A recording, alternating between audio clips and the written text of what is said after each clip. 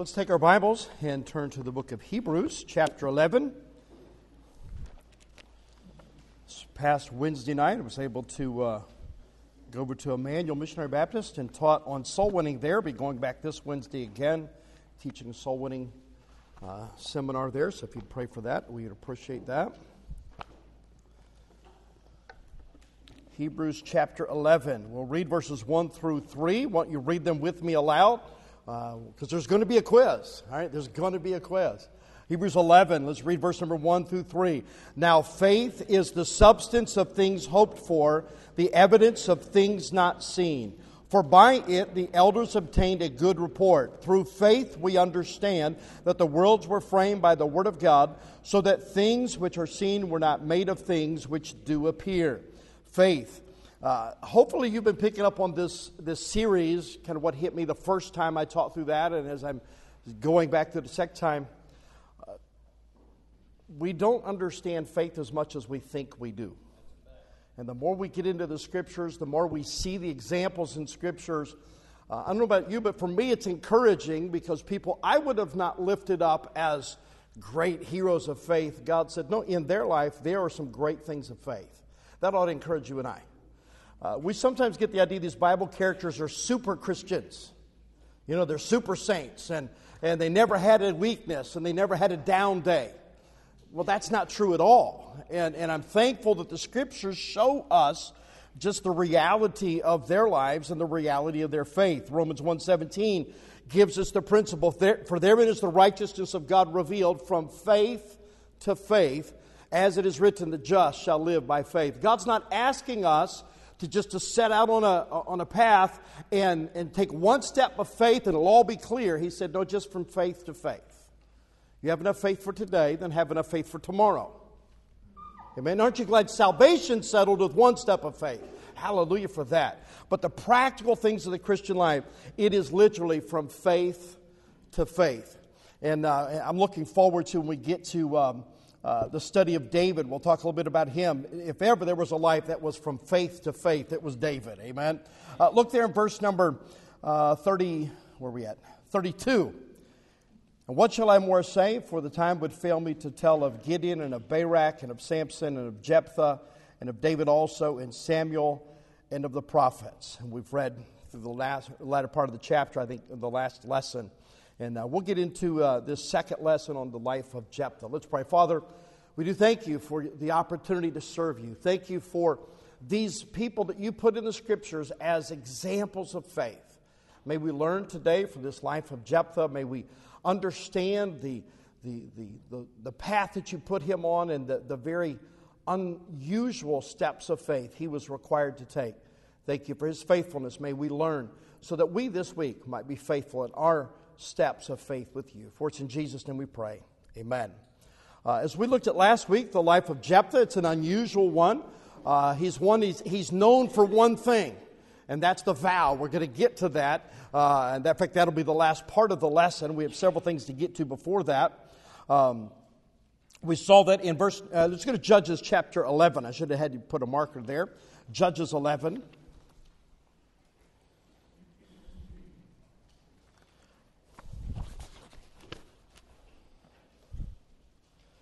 Brother Duke was mentioning the higher powers. As he was talking about that, I kept thinking of what I heard Lester Roloff say. How many of you knew who Lester Roloff was?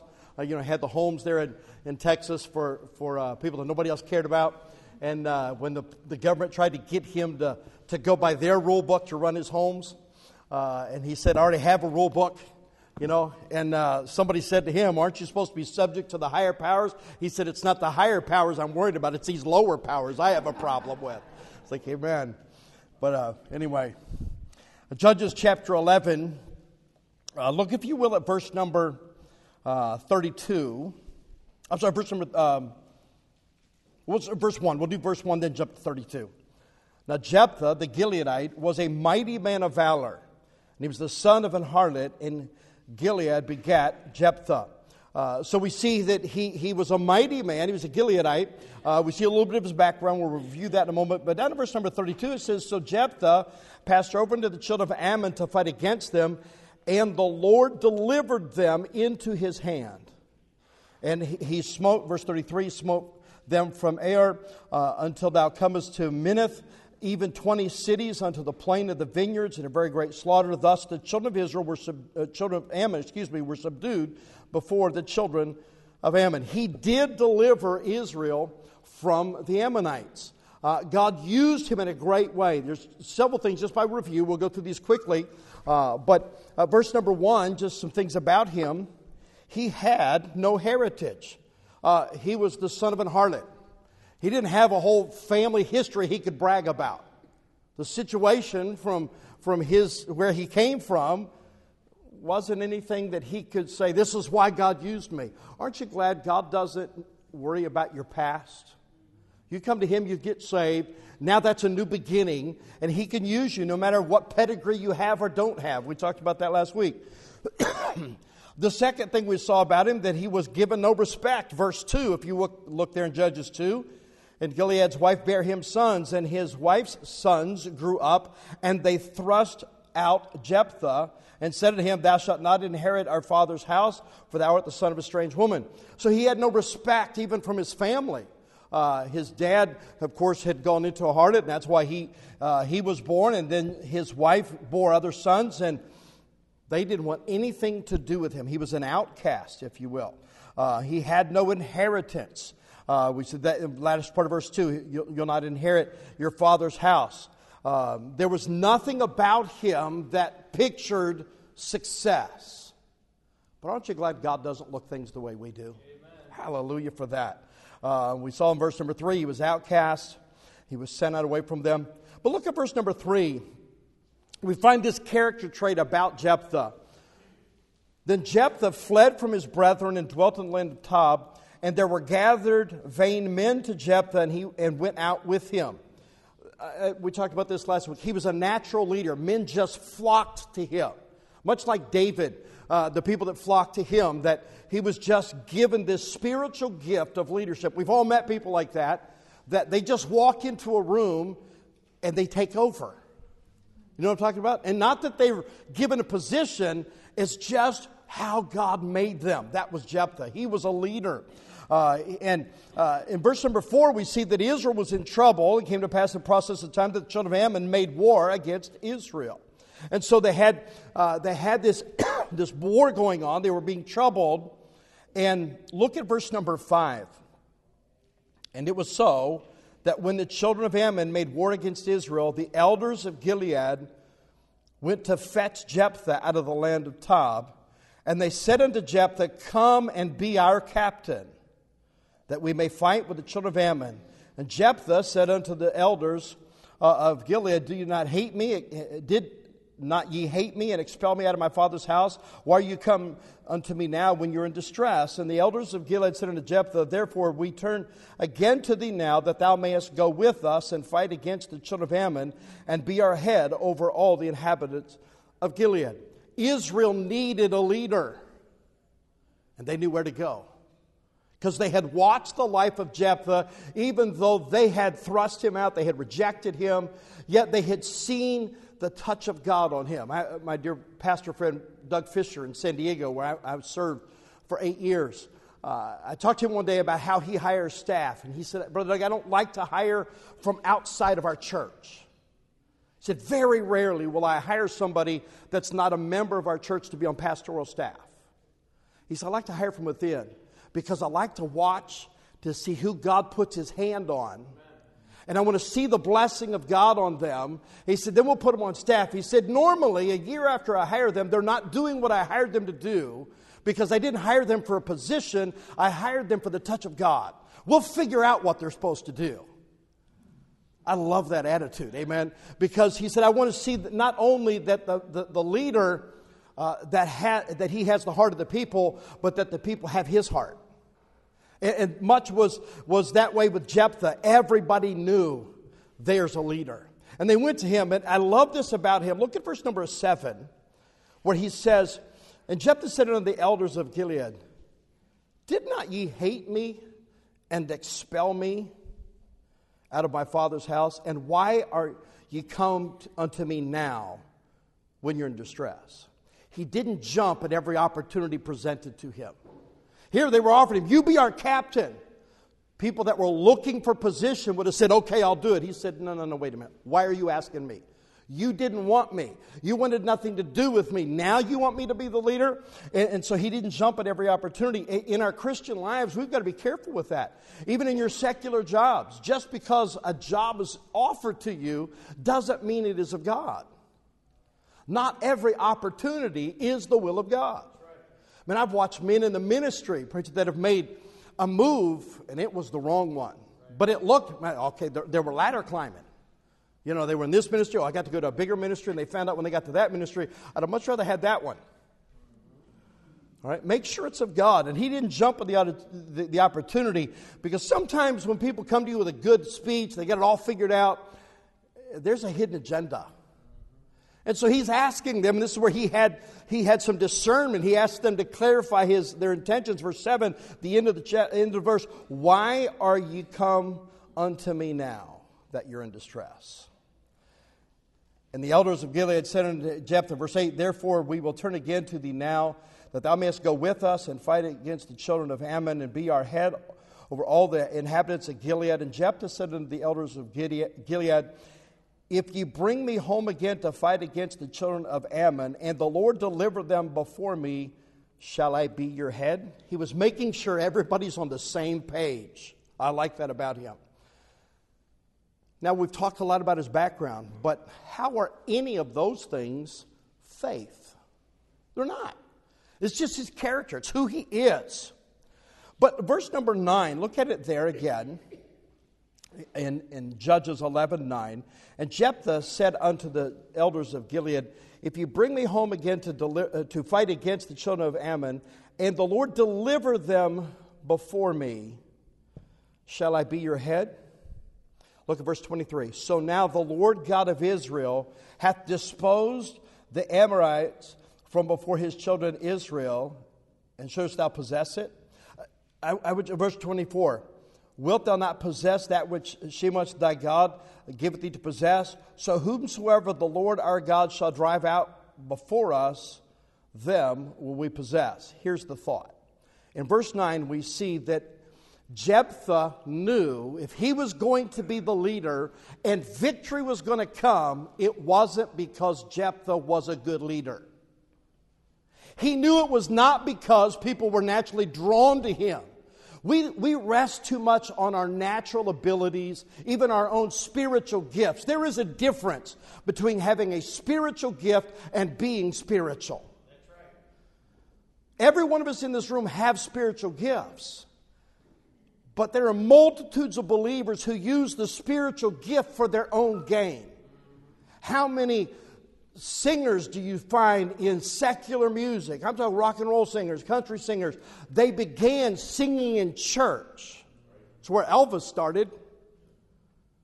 And later on in his life, he told a Baptist preacher, he said, I made the wrong choice as a young man. I should have stayed at church singing. So do you think he was saved? I think he was. He gave testimony that he got saved as a young man. How many of us, we have a gift, we have an ability, but we use that for our own gain rather than for the will of God? Jephthah understood, yes, I understand that people are drawn to me. I understand I can be a leader. But if I do this, it will not be because of me that we have victory. It will be because of God. You and I have got to understand, if anything good happens in our life, it's not because of us. It's in spite of us. Keep your place there in Judges.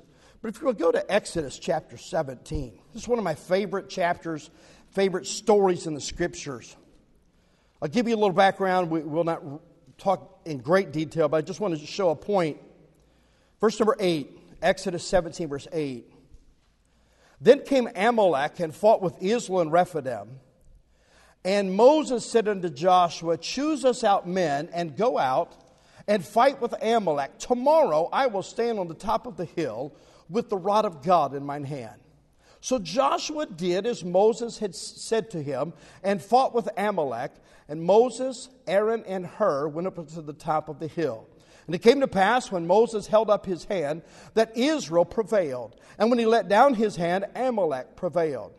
But Moses' hands were heavy, and they took a stone and put it under him, and he sat thereon. And Aaron and Hur stayed up his hands, the one on the one side and the other on the other side. And his hands were steady until the going down of the sun. And Joshua discomfited Amalek and his people with the edge of the sword. We know the story. God sends Moses, and I want you to stand up here at the top of the hill and hold the rod of God up. He said, I want Joshua, the leader of the army, to go down in the valley and fight with Amalek. And as long as Moses held up his hands, Israel had victory. The Bible says his hands were weary. And so Aaron and Hur sat him down on a rock. They got one on either side and held up his arms. Now, all that was going on. Down in the valley, here's what was happening. Sometimes for Joshua, the battle went well. Other times it did not go well. Joshua didn't know why. Finally, they had victory. I love what God does in verse number 14. Look at it there. Exodus 17:14. And the Lord said unto Moses, write this for a memorial in a book. Write what? What happened in verse 13? And Joshua discomfited Amalek and his people at the edge of the sword. Write this for a memorial in a book and rehearse it in the ears of Joshua. For I will utterly put out the remembrance of Amalek from under heaven. And Moses built an altar and called the name of it Jehovah Nissi. For he said, behold, because the Lord hath sworn that the Lord will have war with Amalek from generation to generation. The battle was over, and God said, Moses, get out a book and write down what I did on the mountain. But don't just write it down. Then rehearse it. Read that in the ears of Joshua. So why is that important? Joshua was the next leader. He needed to know the reason he had victory in the valley against Amalek was not because he was a good leader, but because of what was going on with God on the mountain. You and I have got to understand, if we're going to be people of faith, we're going to have to understand that anything that happens in our life that's supernatural, that has results for God, is because of God's touch, not because of us. Jephthae was greatly used of God. He delivered the Israelites, but he wanted them to know, it won't be me, it will be God. Look at verse number 12 of Judges 11, if you will. Judges 11 and verse number 12. And Jephthah sent messengers unto the king of the children of Ammon, saying, what hast thou to do with me, that thou art come down to fight against, to come against me to fight in my land? I love this about him. Once he knew what God wanted him to do, he did it. He sends a messenger. He picked a fight with the king. It's like, what are you doing coming down here to fight with me? He acted upon it. I love what David said to Solomon in 1 Chronicles 22:16. He said, of gold and silver and brass and of the iron there is no number. He's talking about all the things he provided for the building of the temple. He said, arise therefore and be doing, and the Lord be with thee. What is he saying? Just do whatever God told you to do. Act upon it. How many of us know things God has told us to do? He showed us steps of faith, but we're still thinking about it. Once God's spoken, you don't need to think about it. And once He's spoken, you don't even need to pray about it again. Just do it. Take your Bibles, keep your place in Judges. We'll come right back to it. But go over to the book of Acts, chapter number 4. Brother Duke mentioned Acts 4 a little bit ago, and just to give you the setting, Acts 3 is when Peter and John healed the lame man, and he'd been in front of the temple gate. You know, he was there begging every day. They came by and said, silver and gold have I none, but such as I have give I thee in the name of Jesus Christ of Nazareth. Rise up and walk. And he, leaping up, stood, it says in verse number 8 of chapter 3. In chapter 4, they get arrested for that. They were asked, by what name have you done this, by what power? And of course, they respond to that. Look at beginning in verse number 5. And it came to pass on the morrow that their rulers and elders and scribes and Annas the high priest and Caiaphas and John and Alexander and as many as were of the kindred of the high priest were gathered together at Jerusalem. And when they had set them in the midst, they asked, by what power, by what name have you done this? Then Peter, filled with the Holy Ghost, said unto them, Ye rulers of the people and elders of Israel, if we this day be examined of the good deed done to the impotent man, by what means he is made whole, be it known unto you all, and to all the people of Israel, that by the name of Jesus Christ of Nazareth, whom ye crucified, whom God raised from the dead, even by him doth this man stand before you whole. This is the stone which was set not of you builders. Well, you talk about pointed preaching. Which has become the head of the corner. Neither is there salvation in any other. For there is none other name under heaven given among men whereby you must be saved. Every time I read this, the thought comes to my mind, do not ask a Baptist preacher a pointed question if you do not want a pointed answer. By what name? By what power? By the name of Jesus. You remember, the one you crucified, the one God raised from the dead. No wonder they were mad. Look at verse number 13. Now when they saw the boldness of Peter and John and perceived that they were unlearned and ignorant men, they marveled, and they took knowledge of them that they had been with Jesus. He says in verse number 29, after they were beaten again, And now, Lord, behold their threatenings, and grant unto thy servants that with all boldness they may speak thy word by stretching forth thine hand to heal, that signs and wonders may be done by the name of thy holy child Jesus. When they had prayed, the place was shaken where they were assembled together. And they were all filled with the Holy Ghost, and they spake the word of God with boldness. Probably my favorite thing about Jephthah was, once he knew what God said, he was bold in his action. What this generation needs to see is bold Christians of faith. Once you know what God has said to do, go do it. This week I was watching some things on YouTube. On Facebook Live. I have a dear preacher friend of mine, Jason Russell, who's a missionary there. And I watched him this week on several of the things that he was doing. He was for many years out in the bush where you can't get there by car. He went there this week. He went by boat for 2 hours, then 9 hours walking along what they call a road, but none of us would ever confuse that for being a road, to get to the place where he ministered for about 8 years, where he had started a church and a Bible school and trained people, and one of the graduates now runs that church and runs the school, and 7 of the other men he trained are running churches out in the bush, and they come back there to teach in the school. He went to go check up on it. It took him 11 hours to get there. Where he went, nobody's ever been. There's no government there. There are no roads there. There's no electricity there. Why did he go? Because God said so. And now they're going up. They purchased a boat when I was there last year. They got the boat while I was there. And they're now taking that from the island where he's at over across to the mainland and up in the rivers. And this week he ordained a preacher and put him in a new church that they had just built this week. They built the building. They started the church a while ago. And then he's continuing up the river for several more hours, stopping a village, planting new churches. What is that? That's boldness. God spoke. They acted. What is it God has spoken to you about you've not acted on yet?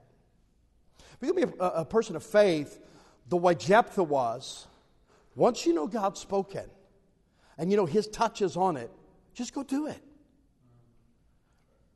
That's exactly what Jephthah did. He was bold. Look at verse number 12 back there in Judges 11.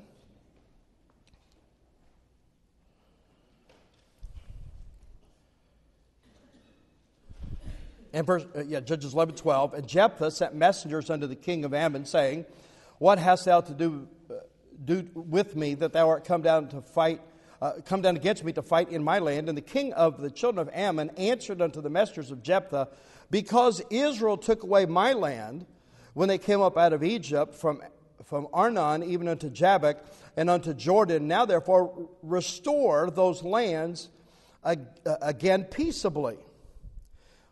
The next thing I see about his faith, he faced opposition and accusations. Now, these are part of the lands God gave to Israel. And the Ammonites, the king of the Ammonites, say, I want you to give it back. He demanded a surrender. You know, anytime you set out to do something for God, there will be people against you. And you've got to decide which side are you on. Are you going to be with God, who has already promised victory, or are you going to just bow down to whoever is fighting against you? We saw it in Acts 4. Peter and John, they were attacked. They were beaten. They were put in jail. Why? For their faith. Shadrach, Meshach, and Abednego. They stood when nobody else stood. The king gave them a second chance to bow down. And when they didn't, they got thrown into the fiery furnace. Now, we look at that as difficulty. I look at it as opportunity. They got to see Jesus like no one else has. They walked around with him in the fire. Amen. Daniel went into the lion's den. Why? Because of his faith. We're going to have opposition. Go back there in chapter 11, look at verse number 14. And Jephthah sent messengers again unto the king of the children of Ammon, and said unto him, Thus saith Jephthah, Israel took not away the land of Moab, nor the land of the children of Ammon, but when Israel came up from Egypt and walked through the wilderness unto the Red Sea, and came to Kadesh, then Israel sent messengers unto the king of Edom, saying, Let me, I pray thee, pass through thy land. But the king of Edom would not hearken thereto. And in like manner they sent unto the king of Moab, but he would not consent, and Israel abode in Kadesh. Then they went along through the wilderness and encompassed the land of Edom and the land of Moab, and it came to the east side of the land of Moab, and pitched on the other side of Arnon, but came not within the border of Moab, for Arnon was the border of Moab. And Israel sent messengers unto Sihon, the king of the Amorites, and the king of Heshbon. And Israel said unto him, Let us pass, we pray thee, through thy land into my place. But Sihon trusted not Israel to pass through his coast. But Sihon gathered all his people together, and pitched in Jabez, and fought against Israel. And the Lord God of Israel delivered Sihon and all his people into the hand of Israel, and they smote them. So Israel possessed all the land of the Amorites and the inhabitants of the country, and they possessed all the coast of the Amorites from Arnon even unto Jabbok, and from the wilderness even unto Jordan. I see the next thing about him. He knew the history of God's working. He said, No. We did not take that land. We just asked for permission to cross it. You wouldn't give it. You picked a fight. God settled it. How many times you get in a discussion with someone, they don't even understand what God has done? If you're going to have faith, you need to know what God did in the past so you can have faith for the future. That's why God gives us all these stories. We see how faithful He's been. The more you know Him and what He's done, the more you will trust Him in the future. He knew what God had done. When I read that little passage here we just read in chapter 11, verses 14 to 22, I'm reminded of Stephen's message in Acts when he was stoned to death, when Israel was fighting against Jesus being the Messiah. And so he just went through and gave them a history lesson of the nation of Israel that pointed all to Jesus Christ. Amen. We need to know the Scriptures. We need to know what God has done for us. Go quickly to John 20. I just want you to look at this verse real quickly, John 20, then we'll get to the next thought. So how many more are there? You don't want to know. No, we're doing well on time. We're actually doing really well on time. You've heard that before, haven't you? John 20. And we've read this one before, but it fits here. Of course, you've got the day of the resurrection. That's what that is. That's the first day of the week. Jesus rose from the dead. Verse number 19, you have Jesus appearing to the disciples in the upper room on the evening of the resurrection. So it's Sunday night, and Jesus shows up at church, and Thomas missed a blessing because he missed church on Sunday night. You ought to be in church on Sunday night. Amen. Good reason to be there. But look at verse number 24. Now, but Thomas, one of the 12, called Didymus, was not with them when Jesus came. And other disciples therefore said unto him, We have seen the Lord. But he said unto them, Except I see in his hands the print of the nails, and put my finger in the print of the nails, and thrust my hand into his side, I will not believe. And after 8 days again, the disciples were within, and Thomas with them. Then came Jesus, the doors being shut, and stood in the midst, and said, Peace be unto you. Then saith he to Thomas, Reach hither thy finger, behold my hands. Reach hither thy hand, and thrust it into my side. And be not faithless, but believing. How you like being called out by name in church? Oh, Thomas, come here for a minute. Hello. Verse 28, and Thomas answered and said unto him, My Lord and my God. He didn't put his finger in the print of the nails. He didn't put his hand in the place where they thrust in the spear. He just recognized who he was standing before. And Jesus said unto him, Thomas, because thou hast seen me, thou hast believed. Blessed are they that have not seen and yet have believed. That's us. We've not seen him. We've not seen the print of the nails, but we believe. Verse 30 and 31 are amazing verses. And many other signs truly did Jesus in the presence of his disciples, which are not written in this book. You ever wonder what the other miracles were? God didn't write it all down. Look at the next verse. But these are written. What's he talking about? I believe he's specifically talking about the Gospel of John. But these are written that you might believe that Jesus is the Christ, the Son of God, and that believing you might have life through his name. God is telling us, I wrote you the book of John, the Gospel of John, so you would know who Jesus is, that he is the Messiah, that he did all these things. He is God in the flesh. I wrote these so you might believe. See, the Word of God brings faith. So then, Romans 10:17, so then, my mind just went blank. Good night. I've quoted that verse a million times. Hang on. So then, faith cometh by hearing, and hearing by the Word of God. You and I will not have faith unless we're in this book, seeing what God's done in the past, seeing that he's faithful, he's consistent, he does what he says. The more we know God, the more we can believe him. The reason Jephtha had faith, he knew what God had done in the past. Now we'll look to the one you all been waiting on. Go to Judges 11 and verse number 30. We're going to talk about his vow. So we get enough time for that? We do, if you listen quickly. So how do we do that? I'm not sure. Judges 11 and verse number 30. And Jephtha vowed a vow unto the Lord and said, If thou shalt without fail deliver the children of Ammon into my hands, then it shall be that whatsoever cometh forth out of the doors of my house to meet me, when I return in peace from the children of Ammon, it shall surely be the Lord's, and I will offer it up for a burnt offering.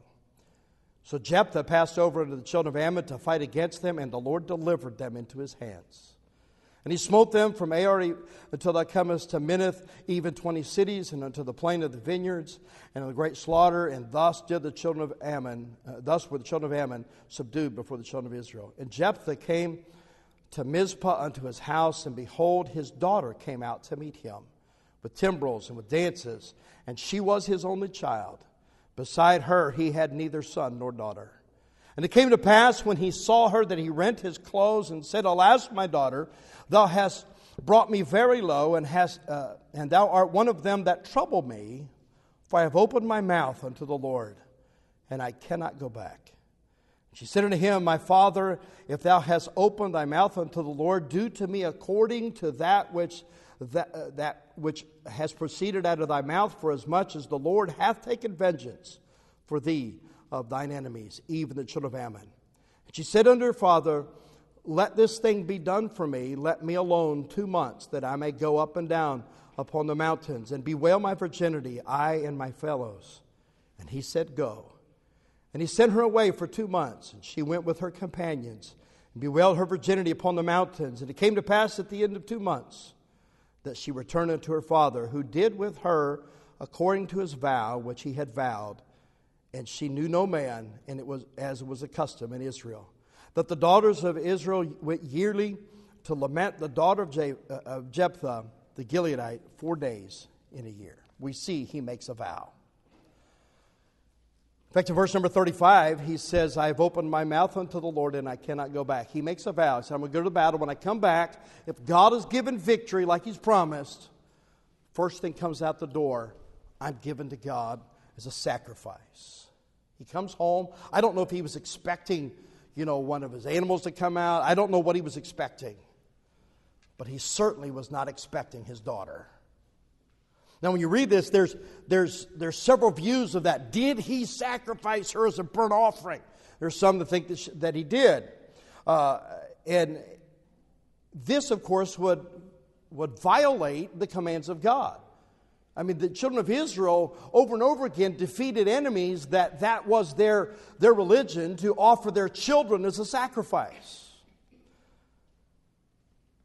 So what does the Bible say? Well, look at verse number 36. And she said unto him, My father, if thou hast opened thy mouth unto the Lord, do to me according to that which hath proceeded out of thy mouth, for as much as the Lord hath taken vengeance of thee for thine enemies. even the children of Ammon. And she said unto her father, let this thing be done to me. Let me alone 2 months, that I may go up and down the mountains and bewail my virginity with my fellows. He lets her do that. Verse number 39, it came to pass at the end of 2 months that she returned to her father, who did according to his vow which he had vowed, and she knew no man, as was the custom in Israel. And the daughters of Israel went yearly to lament the daughter of Jephthae the Gileadite 4 days a year. The Bible doesn't say she was offered as a burnt sacrifice. It mentions multiple times, she said, let me go and bewail the fact that I will always be a virgin. I'm never going to get married. I'm never going to have children. And he lets her do that. She goes with her companions. She mourns over that, knowing that the rest of her life, she won't ever be able to be with a man. She won't be able to have children. And the children of Israel started a lament yearly for 4 days a year, where they lamented what? That she was a perpetual virgin. That's what I think the vow was. And then he redeemed her, like Leviticus 27 talks about. And the Lord said unto Moses, Leviticus 27:1, saying, speaking to the children of Israel, and saying to them, when a man shall make a singular vow, the person shall be for the Lord by thy estimation.